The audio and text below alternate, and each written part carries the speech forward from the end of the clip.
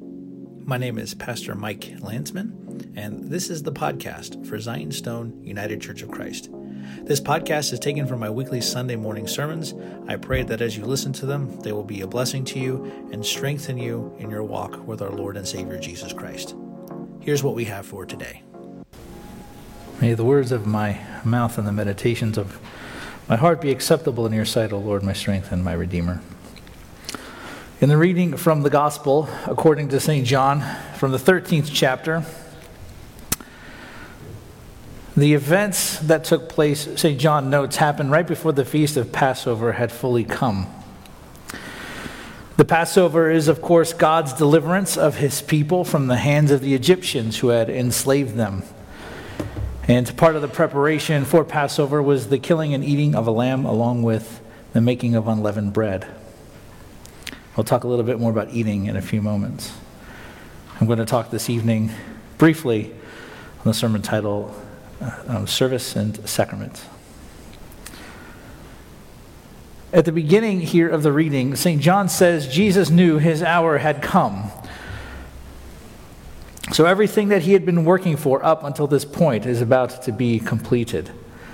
All of his teaching, all of his miracles, all of the work he's done in training his disciples has all led to this point.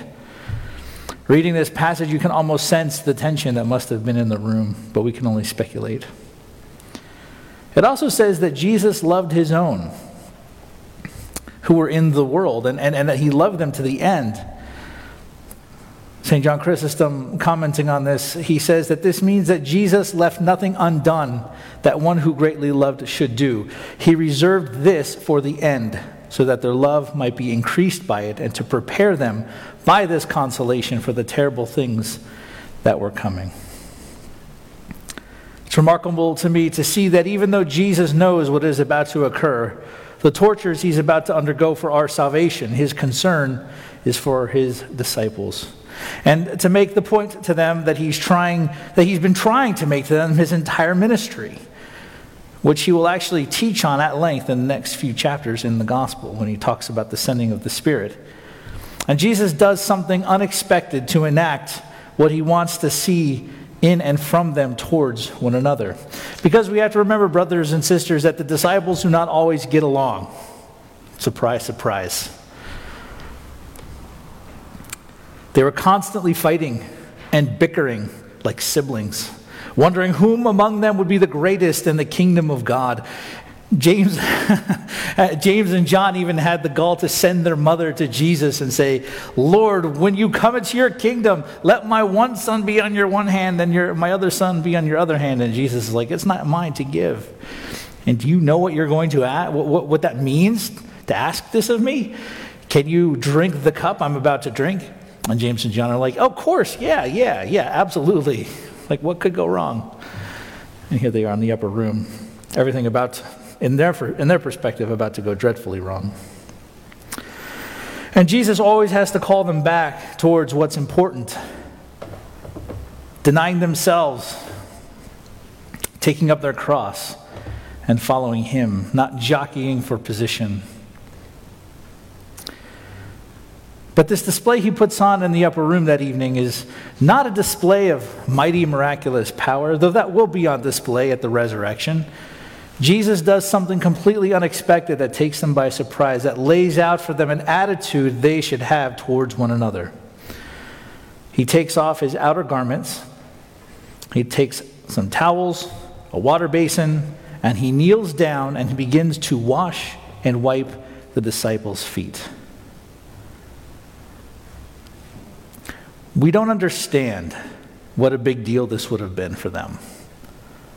Because to wash somebody's feet is a task that would have been done by the lowest servant in the household. So they didn't have nuclear families back then, right? So it was extended family upon extended family, and the father in the family, he was the head of the household. And then they had relatives that lived with them and servants that lived with them. And the lowest servant, it was their job to wash the feet of the visitors that would come in. And it's not like today. You couldn't walk on a nice road from here all the way down to Northampton. Dusty, dirty roads. And the Romans had some other roads that were in a lot better shape. But they also were wearing open-toed shoes. Jesus takes off his outer garments and he begins to wash their feet. This is a menial task performed by servants whose job it is to perform menial tasks. But Jesus takes it upon himself to perform the lowliest task performed by the lowliest servant. When we hear St. Paul's words to the Philippians, I think we heard it read on Sunday, "Let this mind be in you, which was in Christ Jesus, who though in form of God did not count equality with God as a thing to be grasped, but emptied himself and took on the form of a servant." He doesn't just take on the form of a servant in his incarnation, in his taking his divine nature and joining it to human nature, being born. He demonstrates this attitude of a servant amongst his disciples in what he does for them. Indeed, Jesus would say in another place that the Son of Man did not come to be served, but to serve and to give his life as a ransom for many. And after he's finished, he asks them, "Do you understand what I have done to you? You call me teacher and Lord, and you are right, for so I am. If I, your Lord and teacher, have washed your feet, you also ought to wash one another's feet, for I have given you an example that you should do as I have done to you." He's giving them a master class in humility. He's giving them a master class in esteeming the other higher than themselves. He's giving them a master class in how they are to relate to one another from this time forward with humility. There's more to it than that, though, and this is usually the case with the events in Scripture. And even though this is primarily about humility and the love they are to show to one another as Jesus' disciples, because they're going to need that unity once he's taken away from them upon his ascension, Jesus says in Luke 10:19-20, "Behold, I have given you authority to tread on serpents and scorpions and over all the power of the enemy, and nothing shall hurt you. Nevertheless, do not rejoice in this, that the spirits are subject to you, but rejoice that your names are written in heaven."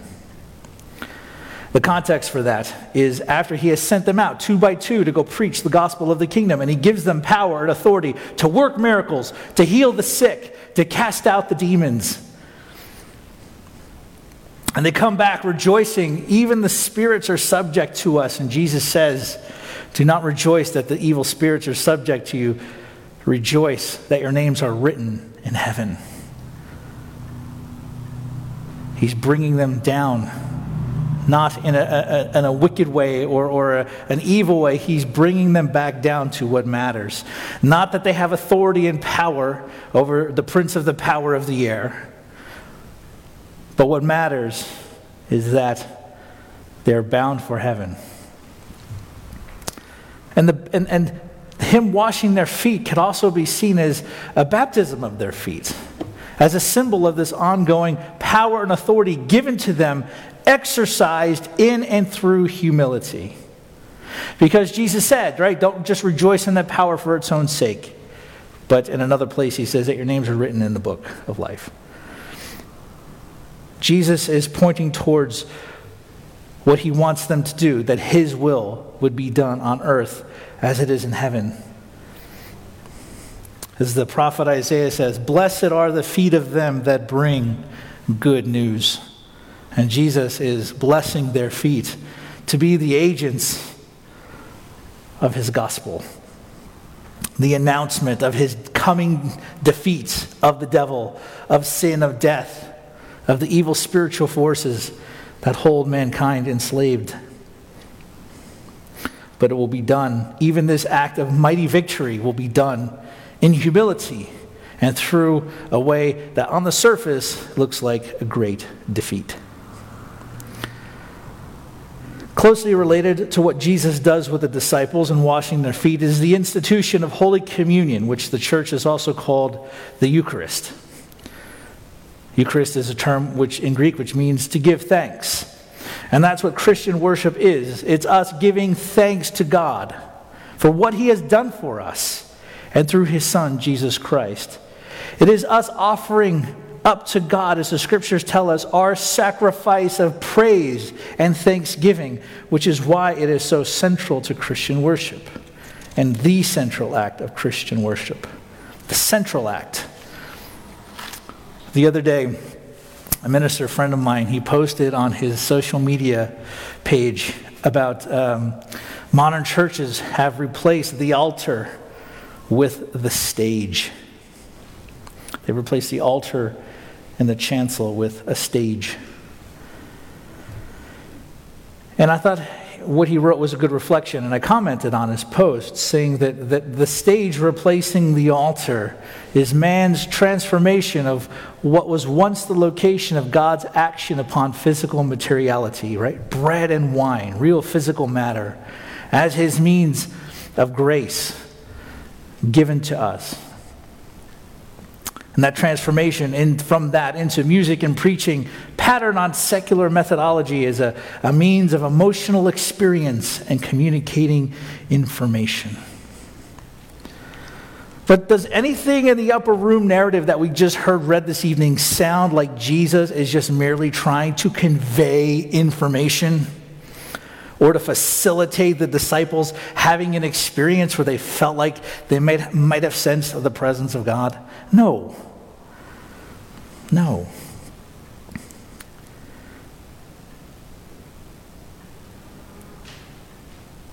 In Holy Communion, we see the body of Christ broken just as his body was broken on the cross.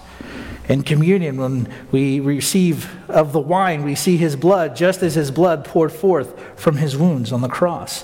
For St. Peter, quoting the prophet Isaiah, reminds us, "For it is by his wounds that we are healed."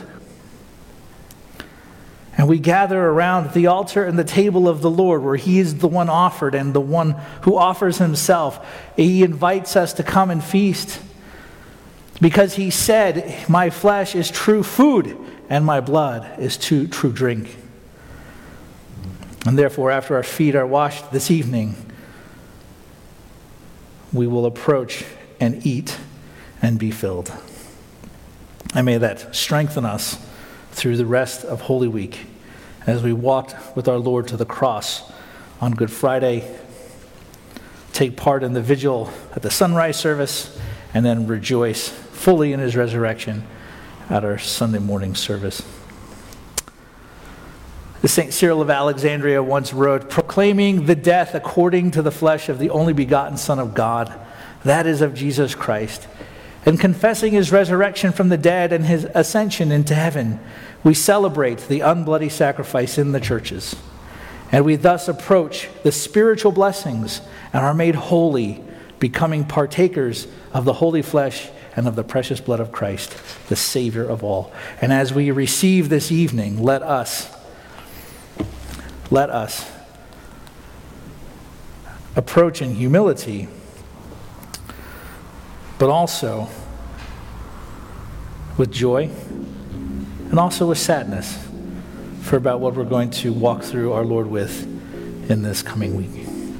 In the name of the Father, and of the Son, and of the Holy Spirit, one God. Amen. Thanks for listening to today's podcast. If you have a few minutes, I'd ask you to go to gofundme.com/Zion's Stone Church Repair Fund.